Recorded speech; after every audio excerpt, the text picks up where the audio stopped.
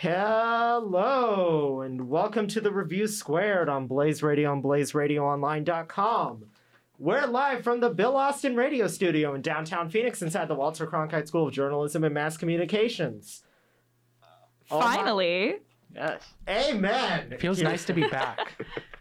This is the first time we've had the whole crew in since season 1. Wow. Wow. Yeah. You guys remember season 1 when we were all like fresh and Yes. bright-eyed and hopeful? Yeah, you weren't even on the show yet, Kirsten. Yeah, exactly.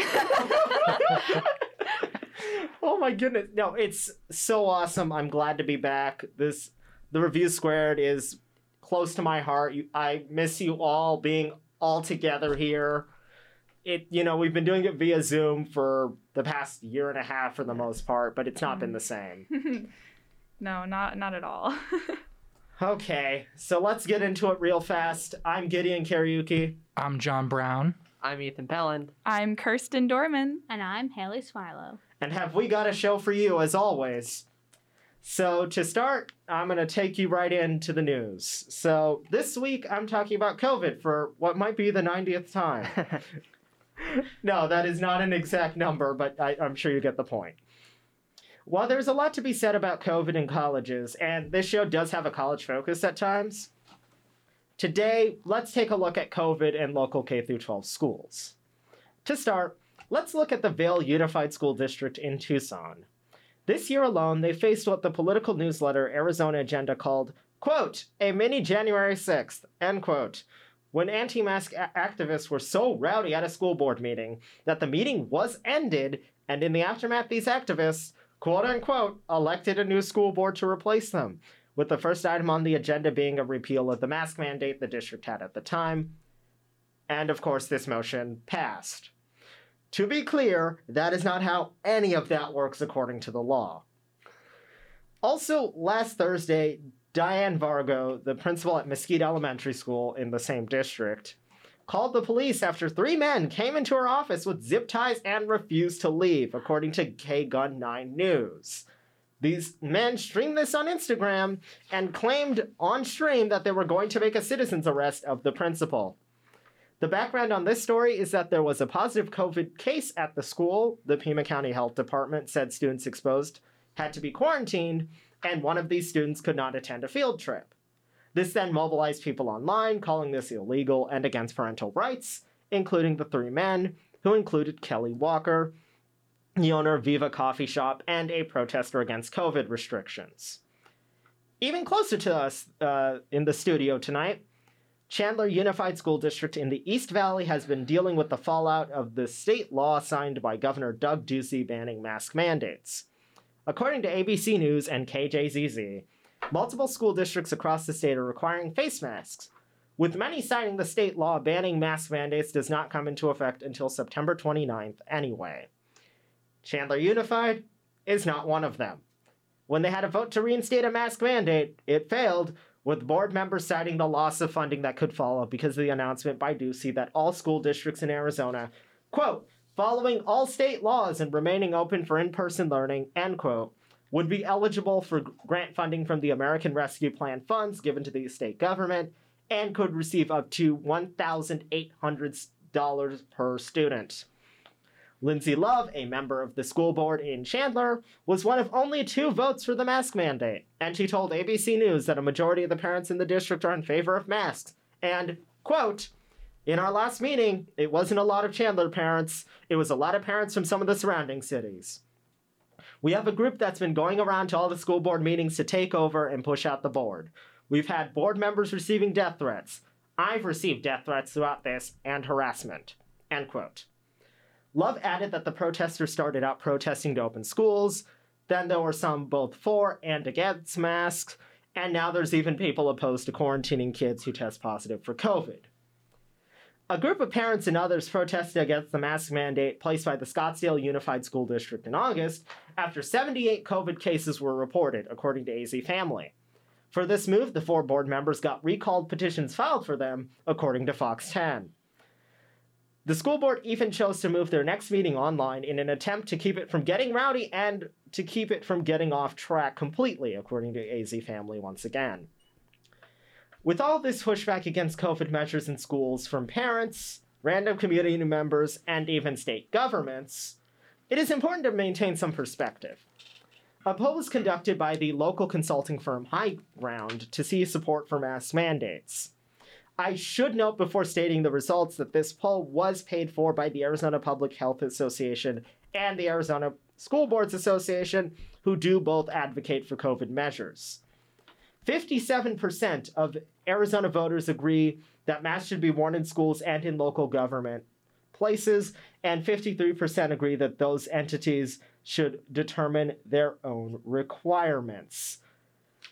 And all of this is just, oh my. I do not have the last paragraph of this, but the conclusion to this is basically it. Oh, wait. I'm sorry, technical difficulties. Google Docs is weird. It's not Google Docs. Printing is weird, especially double-sided. Oh, We're all even good. worse, the printer. Okay, here's the conclusion I wrote earlier, and I'll add to it.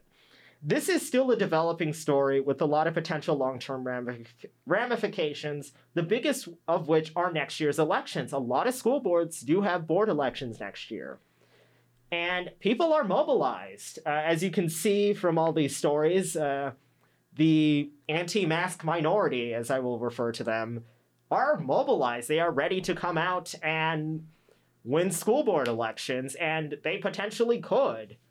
So what kind of prompted this, before I kind of hand it over to the panel, was I saw an Associated Press article today kind of talking about how school board members are demoralized.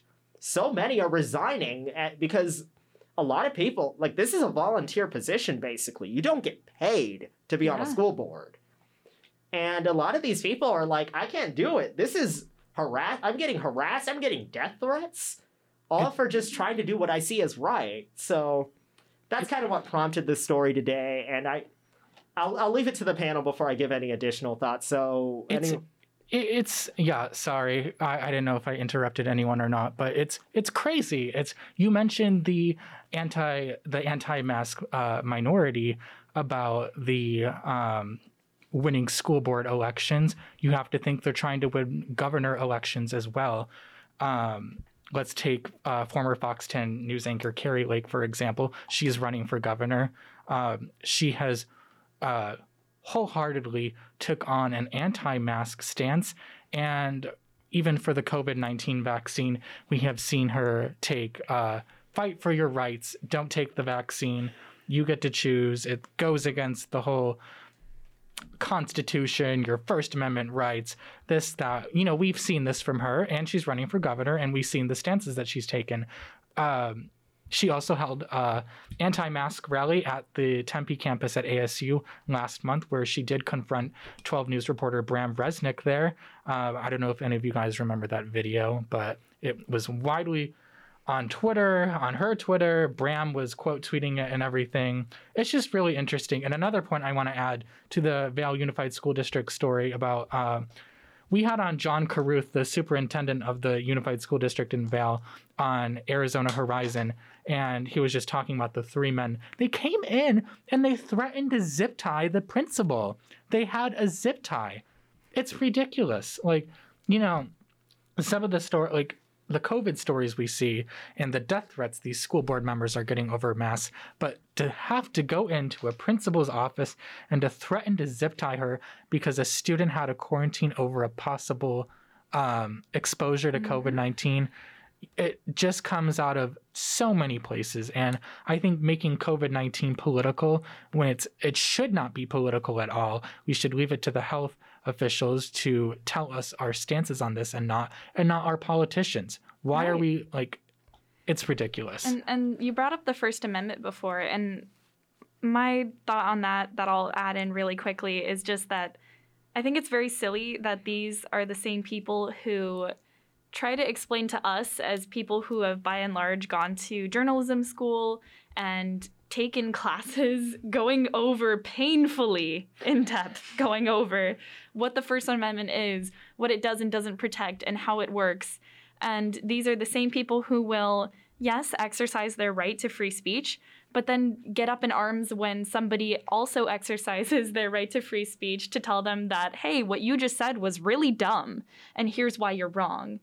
It does go both ways, as fortunate or unfortunate as that can be.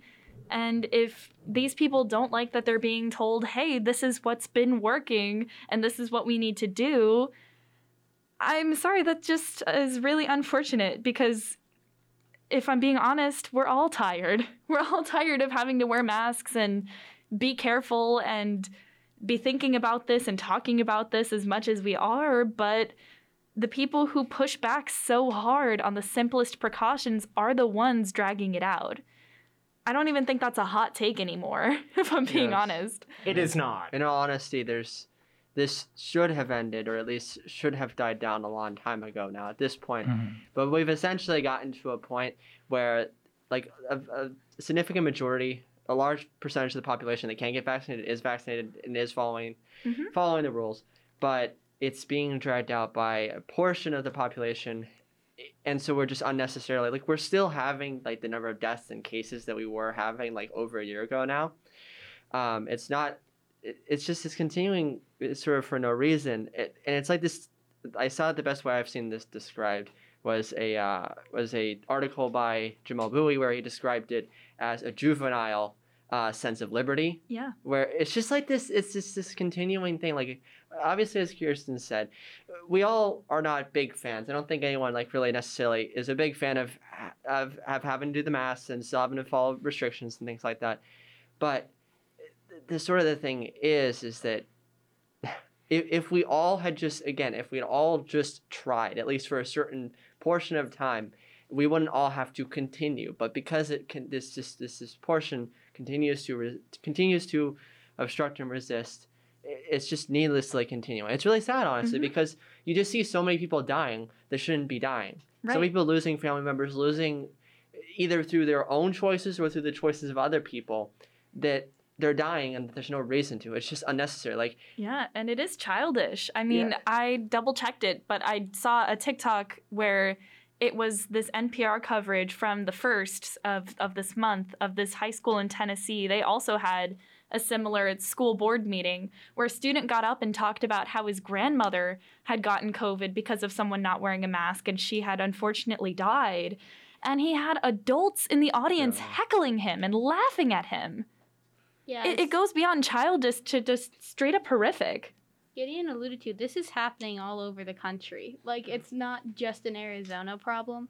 And the fact that we're, like, considering high schoolers and their family safety over something as simple as, like, political mask wearing.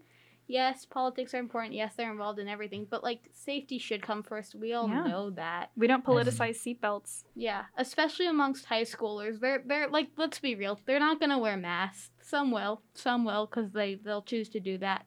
But high schoolers are going to do what's easy. They're not going to wear masks unless it's enforced. I have a little brother in high school in Arizona. Literally every day, my dad gets an email being like, another COVID case in his school district, another COVID case, another COVID case. And it's a mess. It's like a terrible mess of COVID hotspotness, which anywhere with a mass amount of people is. So Arizona high schools are massive high schools, especially that's going to be the case. I'm not saying that a mask would solve every problem, but it would help. It would help a bit, and it would probably slow down the spread. And amongst high schoolers, that's something that you want. Again, they're not going to go wear a mask by choice. That's probably just not happening.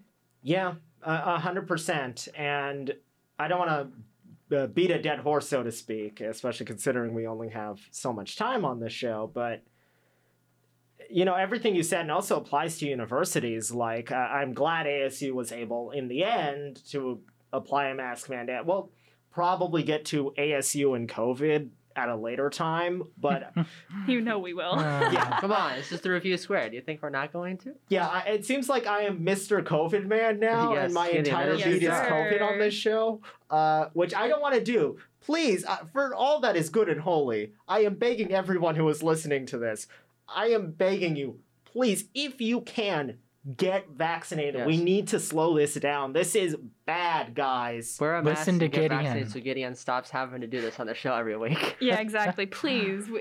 We're tired. Please. Yes. Oh my And goodness. it's not just for us; it's for you too. Yes. Exactly. Sorry, I'm just selfish. You're good. Yeah, no, it's only about us. Do Right, it for obviously. us. Do us for the Review Squared. We don't really care about your personal safety. Do it No. for the Review Squared. Thank you so much, Ethan, for preaching the truth. And because we do not have Preaching that the much truth. time, I will hand it off to John to continue. Thanks, Gideon. What a good topic for the night that we chose. I seriously loved the discussion about this. Moving on, Supreme Court Justice Stephen Breyer criticized the other conservative justices' decision to uphold a Texas law that bans abortions after 6 weeks of pregnancy. In an interview with NPR, Breyer said this decision was quote, very, very wrong. Supreme Court Justices Clarence Thomas, Samuel Alito, Amy Coney Barrett, Neil Gorsuch, and Brett Kavanaugh argued that the law should stay in place as it is being tried in lower courts. The Texas Tribune said, in quote, that the law allows private citizens to take legal action against anyone who helps a woman terminate her pregnancy, setting a $10,000 award to be paid by the defendant if the suing party prevails in court, end quote. The law makes no exceptions for incest, rape, and invites private citizens rather than state officials to actually enforce the ban. And over the course of this week and the week before, a bunch of posts on social media has been comparing the mask wearing policy to the ban on abortions in pregnancy, where, let's say, for example, someone says they don't want to wear a mask. They say, my body, my choice. But people are saying, what happens when it's about a female's body and her reproductive rights? That's what we're getting here on social media. And this has caused a bunch of controversy within the news and on social media. So I know, have you guys seen the social media posts comparing the masks and the abortion bans? I've heard that comparison made, yeah. Yes. And also another element of this, and I don't know if you were planning to touch on it, that I found really ridiculous, and I had to double check that he actually said this because it really is that outlandish, but the Texas Governor Greg Abbott defended this by saying that Texas will eliminate rape or eliminate all rapists. Oh, yes, he did. Yes. To that I say, good luck. Yes.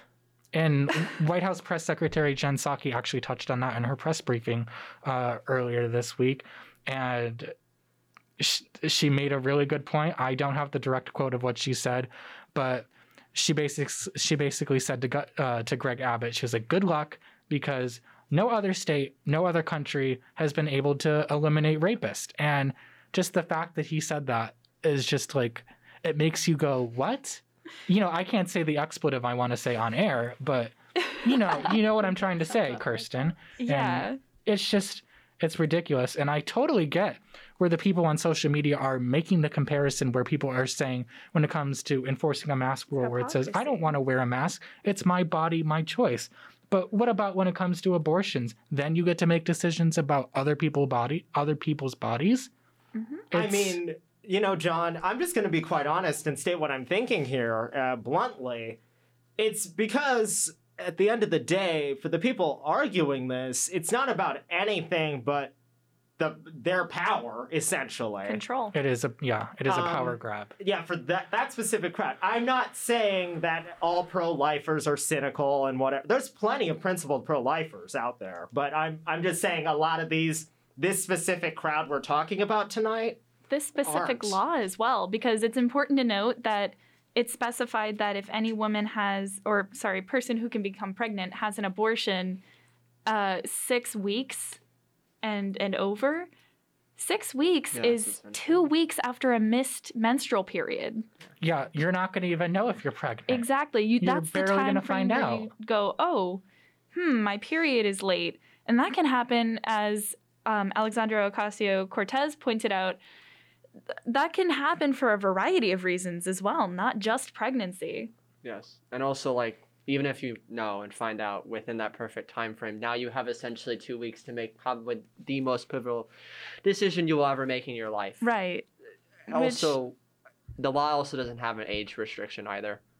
So if you're underage, you also can't, and your family could get sued for it too. Mm-hmm. So essentially, what Texas is saying is that, with regards to people under the age of 18, is that they are within the legal maturity to carry a child to term, but they're not within the legal maturity in order to make their own health decisions. Right. Or to drive or Yes, to yes. purchase alcohol or. So And, to kind of say, Ethan, I think also, like, even putting aside the specific merits on abortion, the bill structure itself empowering private citizens to do a vigilantism, basically. yes. And, no, that is vigilantism, Yeah, it having is. private It is. citizens enforce what the state should be, It was- weaponizing people's yes. neighbors against one another. And we're not in a good place as a country, and we've talked Yeah. about this before.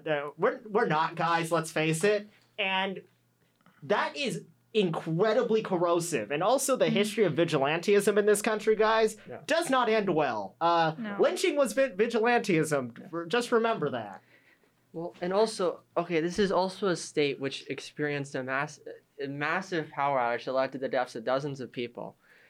And like the state has just done nothing. They've like essentially just put it off. I don't mean to get like upset, but This is where their efforts are going? they experienced this massive crisis. They've done basically nothing to address it. They've been entirely focused on this sort of stuff. And so, what even is like this law is also was specifically designed in this way with the using private citizens, so it could be construed in a legalistic way so that the Supreme Court could ignore it.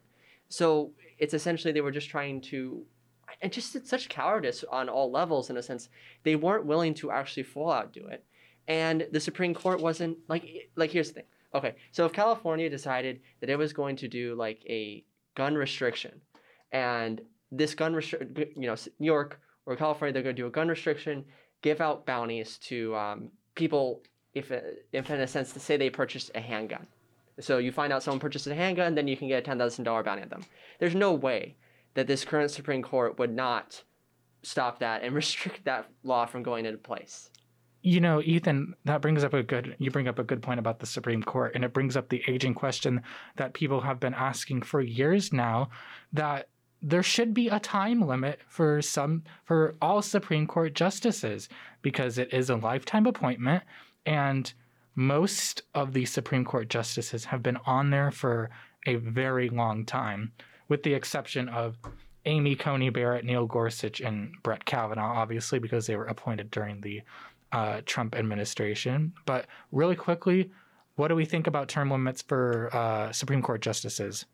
It's about time. Anything that reduces the power of a bunch of unelected justices to legislate from the bench is a good thing. I'm pro empowering Congress to not be a bunch of cowards and actually do stuff. Well, yes. I mean, essentially the problem. Everyone doesn't really want to govern, and so now we're sort of a lot of governing is now just is getting done through these legal decisions. But also, then the Supreme Court isn't even willing to make public. Like this decision was like done on a secret docket. Like it wasn't even. Like you didn't even like see who signed the thing or even what the full like explanation of the legal decision was.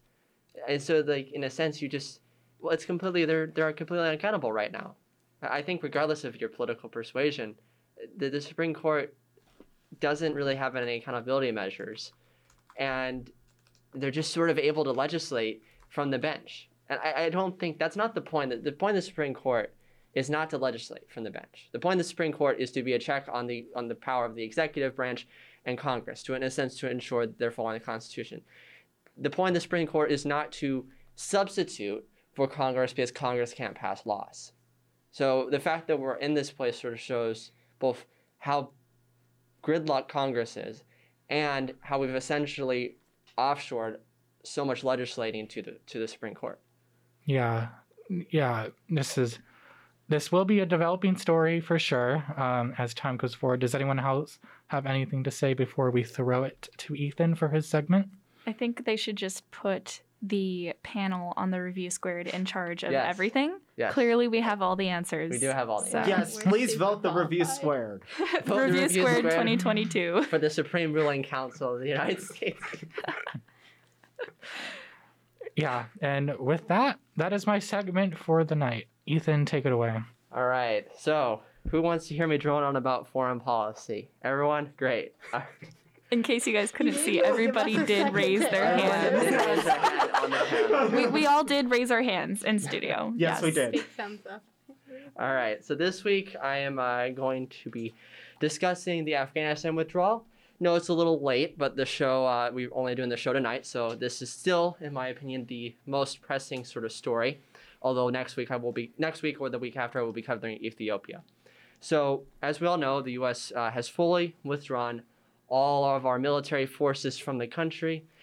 This was completed on August 31st. There's a pretty great photo of the last soldier leaving on a transport plane at night. That was on August 31st to meet the deadline on September 1st. So I wanted to sort of look, though, tonight because, in my view, there's been a lot of coverage on sort of the lead up to this, the sort of the withdrawal, whether we should have withdrawn, that sort of stuff. But I wanted to talk about what has been less discussed is what is actually happening in Afghanistan right now. Like, what is the experience of Afghans on the ground? And then I also wanted to go into a very excellent piece, actually by an ASU faculty member, Dr. Anand Gopal for The New Yorker. So nearly over the last 3 weeks, there have been about 130,000 Afghans that were evacuated.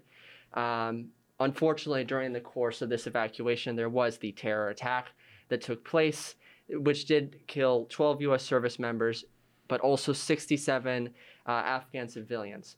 And I wanted to note, there's been a lot of bad coverage of this terrorist attack.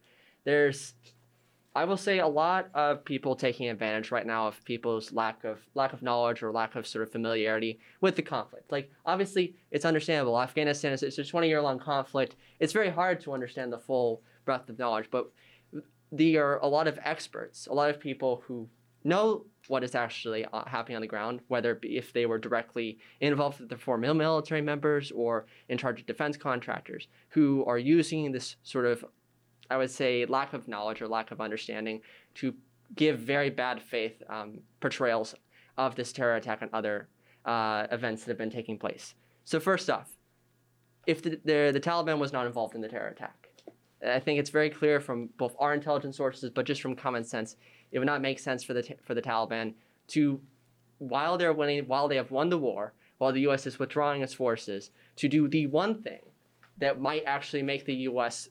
Either pause or stop the withdrawal. So the terror attack was launched by ISIS Khorasan, which is an offshoot of ISIS. ISIS and the Taliban are in direct conflict in Afghanistan. They are completely separate groups. And so anyone who goes on and tells you, like even H.R. McMaster, who was former national security advisor for Trump, they are not working together. It would make no sense for the Taliban or honestly ISIS-K to work with one another. They're completely separate groups with completely different visions for Afghanistan. So just wanted to lay that out because there's a lot of really bad faith takes. Now, in terms of what is actually happening in Afghanistan now, so there's currently a caretaker government that's transitioning we're sort of in this weird period right now because the Taliban, they do have full control, but they're still, in a sense, they're mopping up the sort of remaining resistance. They're having to sort of go through the civil service. And so they're deciding, in a sense, because, well, they've overthrown a government. They're having to decide who they want to keep, who they want to remove. So for the most part, what sort of seems to be the case is most of the civil service is actually staying in place. Taliban have directly said that they want to keep the civil service in place. But what they are doing is they are either directly removing or killing higher up sort of political appointees and members of the previous government. The caretaker government is mostly made up of old guard Taliban members. So the current interim head was, I believe, the foreign minister of the Taliban in the 1990s. So it's pretty clear that they're not really changing how they're going to govern necessarily or who they're including. It's still going to be a dominantly one ethnic group. The Pashtun of the south is going to still be the dominant sort of position of power. So they're not really looking right now, it looks like, to include any of the other ethnic groups. Women's rights. This has been discussed a lot in the media. What the current sort of situation looks like is the Taliban is not making a sort of full commitment one way or the other yet. And this is honestly because, probably likely, the Taliban's waiting. They're not just going to, the second they take power, just start imprisoning women or start preventing them from engaging in all activities because the eyes of the world are still watching. There's still a great amount of media attention being paid. What they have already started to do, though, is they did tell all female government employees to not come to work until, quote, it's a suitable work environment for them. They're still letting them go to university and school. However, most women who were going are not going right now because they're concerned and worried about whether or not they're going to be singled out in the future, and it's an environment of fear right now. What there already are clearly doing is there's no room for dissent, though. This is sort of the I guess bargain that the Taliban has always sort of given or made with areas of Afghanistan controls, which is in a sense, we won't steal from you, we won't attack you directly, we won't basically engage in criminal behavior against you as long as you support us, as long as you don't resist. So anyone who is resisting right now, they're being cracked down very heavily on. So there's been a lot of reporters that have been either arrested, imprisoned, or intimidated. Mostly, though, domestic Afghan reporters. They haven't been less. They haven't done it to international ones yet. And then there's very harsh crackdowns on protests. So any protests in the urban areas have been cracked down on very heavily. So I think what we're sort of, as I said, what we're seeing right now is a transition period where the Taliban isn't going to outright go all the way, but because they're waiting. And what that's going to look like is probably better in some ways than the 1990s. They might be a little bit more respecting of women's rights, although only as so far as the Taliban ever really could be. And there likely won't be necessarily as violent and brutal as they were during that period. But it's not going to be. It's going to be worse than the previous government for sure in terms of just general human rights. But I wanted to talk about that in a sense. What was life like under the previous government? There's this excellent piece. I cannot recommend this piece enough. After you're done listening to the show, or if you have time, I also wanted to point out it's written by an ASU faculty member. It's Dr. Nangapal. So the piece is called "The Other Afghan Women," and this is a sort of collection of interviews and direct anecdotes of his discussions with Afghan women in rural Afghanistan. He examines and discusses with them sort of what life was like in rural Afghanistan. Because there's just this very clear divide. And there was this very clear divide, which I don't think was discussed enough in media coverage, between rural Afghanistan and urban Afghanistan. Urban Afghanistan was experiencing the best of the occupation of the war. There was the general improvements on women's rights. There was the move towards a more cosmopolitan, more in a sense what we would think of as Western liberal democracy in the cities. People could freely participate in elections. You could engage in free commerce. You could go to school. You could go to watch sports. Women could sort of participate in the same activities as men. This was not the case in rural Afghanistan. Rural Afghanistan took the vast majority of the brunt of the conflict, of the hardship, of the deprivation. I wanted to point out this quote in the story, which is that he's discussing. He says, on average, I found each family lost 10 to 12 civilians in what locals call the American War. And just imagine that. Imagine you as a family losing, your family within your extended family losing 10 to 12 members. It's something I don't even think I could imagine. And it's just so incomprehensible. This of course was not all done by the U.S. or by the Taliban, but this was the reason why so many people died was because they were taking the brunt of the conflict. And in all honesty, throughout the story, he sort of portrays the Afghan army while the U.S. military has attempted to be less, be more respecting of human rights, be more protective of civilian lives, the Afghan army was not so much. There were, throughout his story, he describes many reprisal killings, a sort of a practice within a certain region of Afghanistan where the Afghan army would launch reprisal attacks, reprisal airstrikes on villages and locations that they lost when they lost under the Taliban. And just in general, a very brutal conflict was taking place in rural Afghanistan. And I think a snapshot into this was the airstrike that took place last week, which is the Biden administration and most of the media initially portrayed this as an attack as a retaliatory attack against ISIS. But it turns out that the only people who died was an aid worker and 7 children. And this is still this was initially portrayed as a strike on an ISIS member that might have been responsible for the attack, and yet there's been no evidence provided that there was even any ISIS members even in the vicinity of the airstrike, and that in fact the person they thought was an ISIS asset was in fact an aid worker for an international charity. And this has actually come up many times before. I think probably the thing that people most point to was a U.S. airstrike in 2017 on a Doctors Without Borders hospital facility. So I think something that just clearly hasn't been reckoned with is the damage to the Afghan government's legitimacy from these sort of attacks. And really who took on the brunt of this was Afghan civilians in the rural regions in Afghanistan. Why we lost legitimacy, why the conflict did not turn out as we'd hoped was because of that. So that's sort of what I wanted to go into, to sort of give that insight. Highly recommend that piece by Dr. Gopal.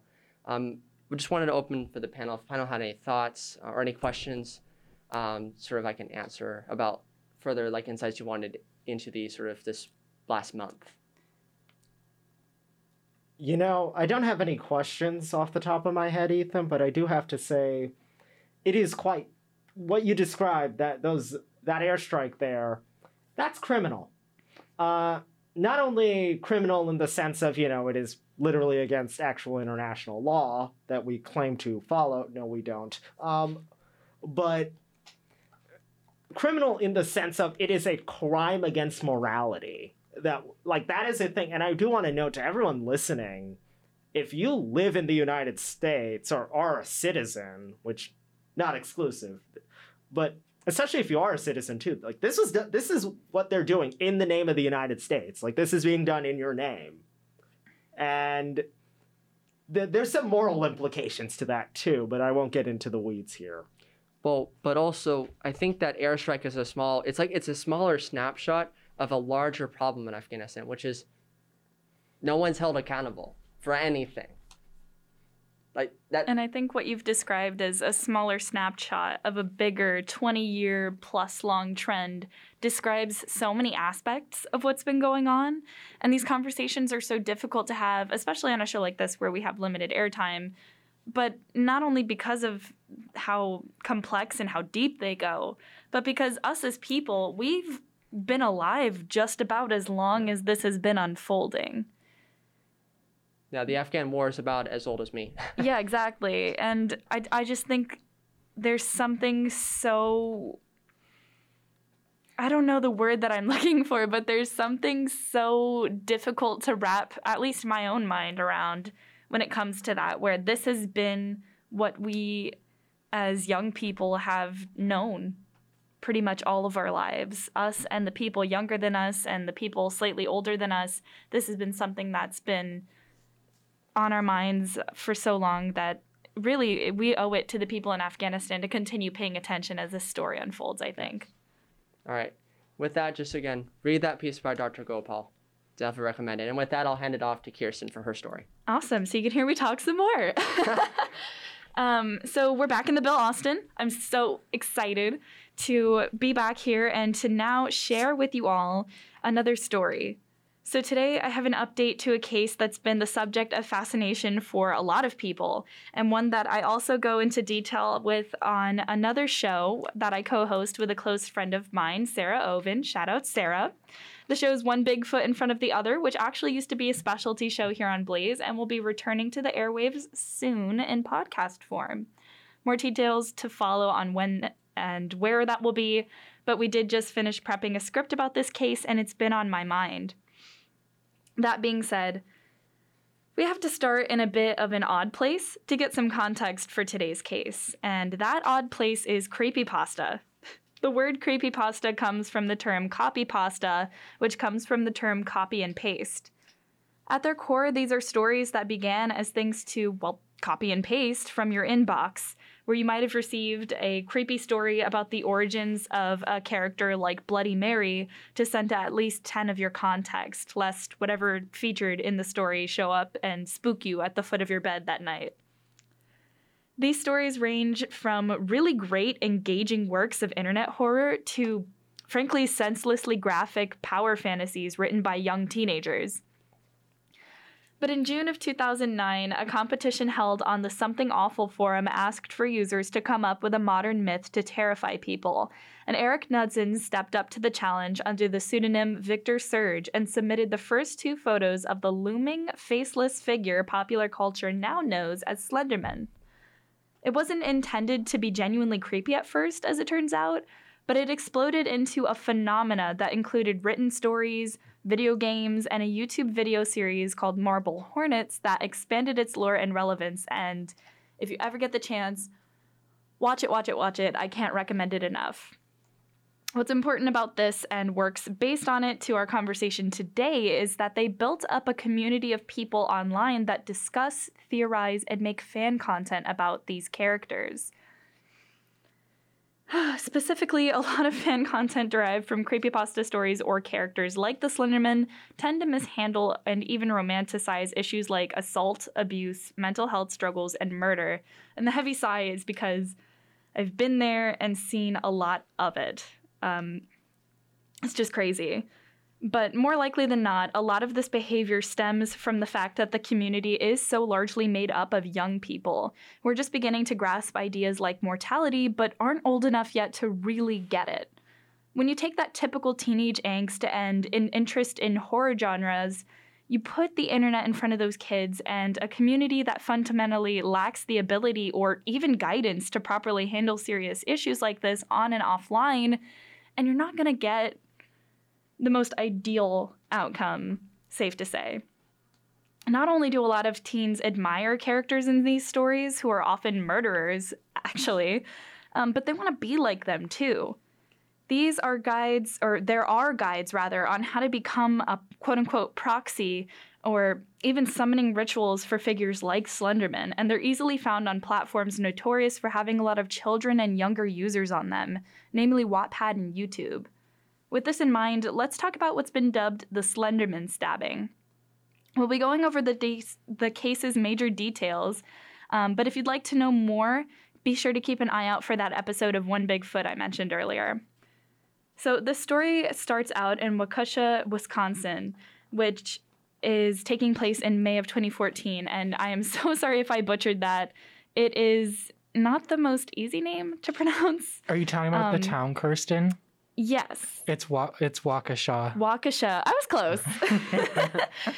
Midwestern spellings are a little bit of a challenge for my coastal elitism brain. Especially in Wisconsin. Oh my goodness. But so we're here in 2014, and Morgan Geiser, then 12 years old, was allowed to have 2 close friends sleep over for her birthday. And she invited over Anissa Weyer and Peyton Lutner, who were of the same age, also 12. For the most part, the sleepover went as you would expect. You can probably guess, though, not everything was as it seemed. And as it turned out, Morgan and Anissa had been planning for quite a while to stab Peyton to death for the sake of the Slenderman. These are the broad strokes of their motives. While some sources claim that their goal was to become proxies or assistants to the creature and live in the mansion in the woods that is described in so many fan works that it's actually kind of crazy and almost a trope at that point. At least one of the girls has also claimed that they were also motivated to kill their friend as a way of protecting their other loved ones. While hanging out the morning after their sleepover, Morgan and Anissa lured Peyton out into the woods at a park before stabbing her 19 times. They left Peyton for dead where she lay to search for that Slenderman mansion, and had even packed supplies for the hike there, along with the 5-inch blade that police would later find in Anissa's backpack. Peyton had actually managed to crawl out of the woods to where she was spotted by a biker on a path, and they called 911, which ended up saving her life. She was rushed to the hospital and has gone on to survive. Which, hats off to her. Hearing and reading the account of what she went through was genuinely harrowing, and Even though she did live through that horror, she and her loved ones still live with it daily. And based on expert testimony, the way this folded out in court, a judge found Morgan incompetent and suspended prosecution of first-degree intentional homicide charges against her, and it would later come out that she was diagnosed with early-onset schizophrenia around that same time. It was also ruled that both girls would not qualify for juvenile court and would be charged as adults, and they were later, about a year or so later in 2016. Morgan entered a plea of not guilty by reason of, quote, mental disease, and Anissa pleaded similarly. In 2017, a jury ruled for Anissa to get treatment instead of going to prison, and she pled guilty as charged, but was not held criminally liable. She was sentenced to be committed to the state mental hospital for 25 years, and Morgan was eventually committed to 40 years of treatment and monitoring at a secure mental health institute. Both girls have tried to appeal to being tried as adults and lost. And less than a year ago, Morgan's attorney filed a petition of review in the Supreme Court regarding this, which was denied. However, this March, Anissa filed for conditional release, and it was granted. She will be released this Monday, September 13th, and has more or less said that she hopes she can be forgiven and become a productive member of society. After almost 4 years of being held in that mental facility, conditions of Anissa's release will include that she has to live with her father and will remain under constant GPS monitoring unless something bureaucratic, basically, will change. Morgan, as of this time, has not petitioned for any kind of release, and Peyton's family have chosen not to comment. What a case. This is one that I've seen also a lot of bad takes on, and it's genuinely one that still to this day really baffles me. These girls are about 19 now, so they're not that much off in age from the group of us sitting here today. Mm-hmm. Yeah. I know, John, you mentioned this case is very geographically close to you. It is, yeah. I'm probably about an hour away from where this happened, and I remember this story coming out so vividly. And I know Nightline on ABC did a report on this. And just to think about stabbing this girl in the middle of the woods and their friends, just think about the setting of going into the woods in the middle, I think that in the middle of the night with two of your closest friends. Or that morning, rather. Was it in the morning? Yeah, it was actually the next morning. So they had slept over, they had hung out pretty much all of that day. And they were like, oh, why don't we play like hide and seek? Yeah. I can't remember. The details of the case are, I remember I was like, Nightline did a really good report on this. And just to be stabbed so many times by your friends, it is so, it was traumatic for Peyton. It was heartbreaking to see. I had watched some coverage of her parents talking about this, and it really affected her. It affected all of the scars from the attack itself and the surgeries that she had to undergo subsequently. She had a really hard time with that, especially with things like picking out a prom dress, which just broke my heart. Yeah, and just, the stabbing itself is so devastating, but to think that two of your friends could do that, or just anyone could do that to someone, is just absolutely devastating and heartbreaking. Right. And so it's going to be definitely something to keep an eye on, a story to keep an eye on, to see whether the family says anything or not. But that's all I have for you this week. Thank you, guys. I think if nobody else has anything to say on this specific subject, I'll pass it right on off to Haley. I'll actually stay on the subject for 1 second. We were 13. I think Gideon was 14. Yeah, I'm 1 year older than you. The rest of us, I think we were 13. 13, this all, I remember all this happening. The YouTube videos were all over the place. There was, weird text messages. I'm, scared to death of horror. Just not a horror person. I always feel so bad bringing these stories on because... No, you're good. You're good. I'm definitely the opposite, so... Yeah, no, but it was everywhere, unavoidable at the time. Right. And it's crazy that, years later, this is still happening. But that's kind of what we've learned with all your stories, Yeah. is that, like, years later, there's still new information coming out. So I guess that's kind of what baffles me the most in this case. And I think it's important to remember, too, that for the people this happens to, they don't get to forget and then be surprised by new information that comes out. They live with this every day. Yeah, for sure. I mean, how could you not, like, remember that? Obviously, it's a very traumatic thing happening to you. On another hand, we're back, and so is football. The Cardinals start their regular game schedule on Sunday in Tennessee at 12. Fans can watch the game on CBS. J.J. Watt is set for his debut, and he'll be looking to help the Cards pick up their first win of the season. The Cardinals are a 3-point favorite according to the bookies, but both teams have weapons and are looking to come out of the gates opening strong. Before the Cardinals kick off, though, number 23 ranked ASU faces off against UNLV on Saturday at 7:30 at Sun Devil Stadium. UNLV is coming off of a loss 35-33 against Eastern Washington. ASU secured a big win on their opening night, taking down Southern Utah 41-14.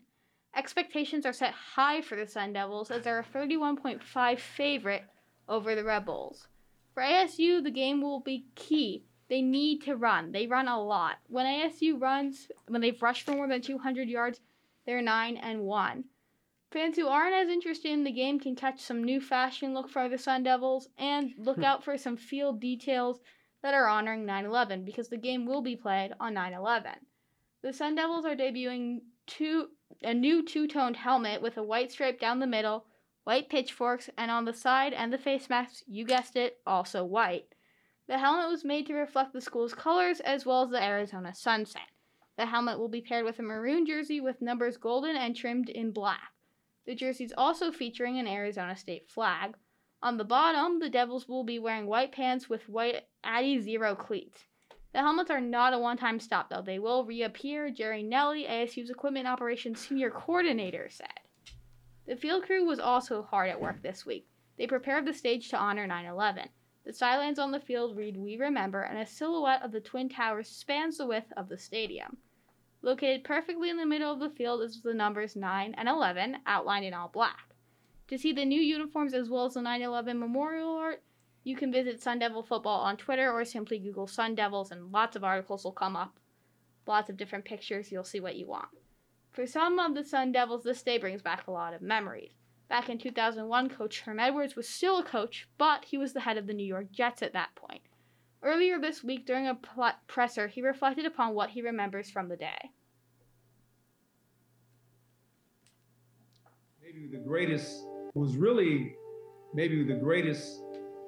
thing I've ever done as a coach is we gathered our players together and we went on buses. It's about 4 buses, and we went down to the site and we loaded trucks that were going in bringing water and supplies to all the first responders. And it was amazing when we showed up as a football team and you looked at that. You looked at the building, it was just down, like, oh. And the people, like, they looked at us, the first responders, and just the smiles that brought to their face as we come down there. And I said, look, you folks are heroes. I said, you're truly the heroes. Well, Vinny Testaverde was one of our quarterbacks. And he brought back a brick from the rubble. And when we got back to practicing the next week, after we postponed for a week, he stood up in the meeting and said, "Coach, this is a brick of the rubble. We got to dedicate this season to the people that lost their lives." That event, for me, 20 years now, it's vivid.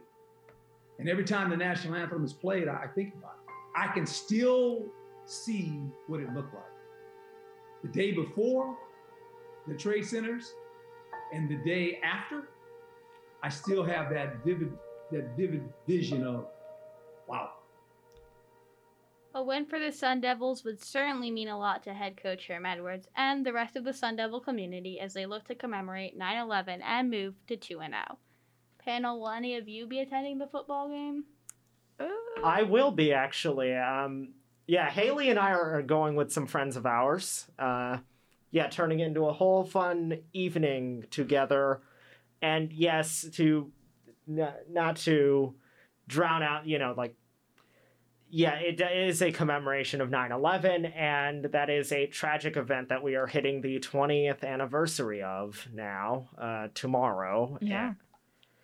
And all of us in the studio were Very young still. extremely young. We don't have any we are the first, generation in this country that doesn't have any direct memories of it, and I don't know what to say about it, is all I gotta say. Just a darn tragedy, and it's one that we were told a lot as kids, and one that, I feel vicariously It's through another other one people. we've lived with, for sure.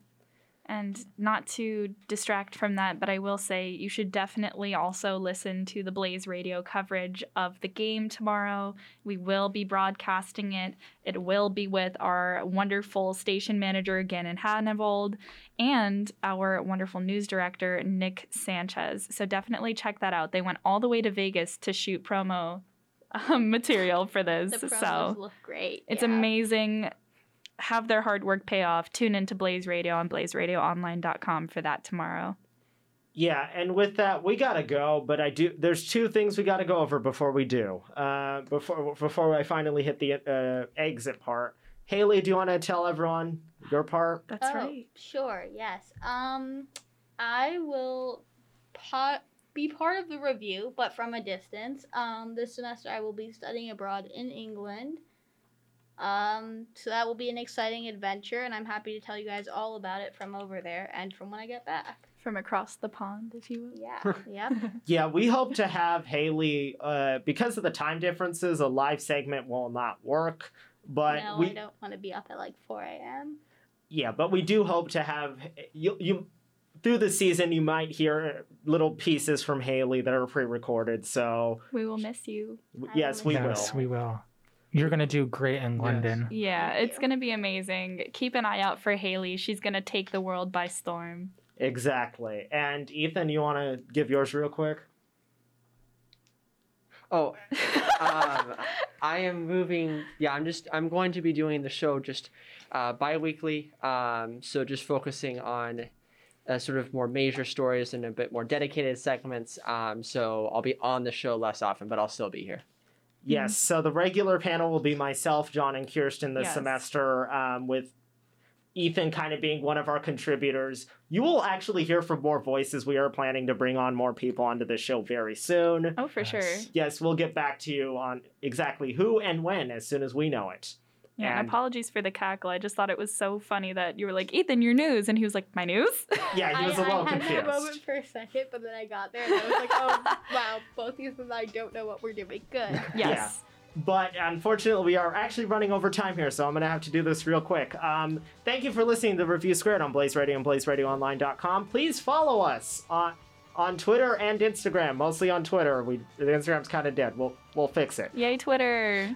Yes, follow us on Twitter at review_squared, at review_squared. You can listen to us same time as last semester, 7 p.m. Fridays, live on Blaze Radio and blazeradioonline.com. Yes, we're glad to be back. We're excited. And also listen to us wherever you get podcasts. If you're listening to us there, thank you. Have a wonderful evening, great week. Don't do anything too stupid, guys.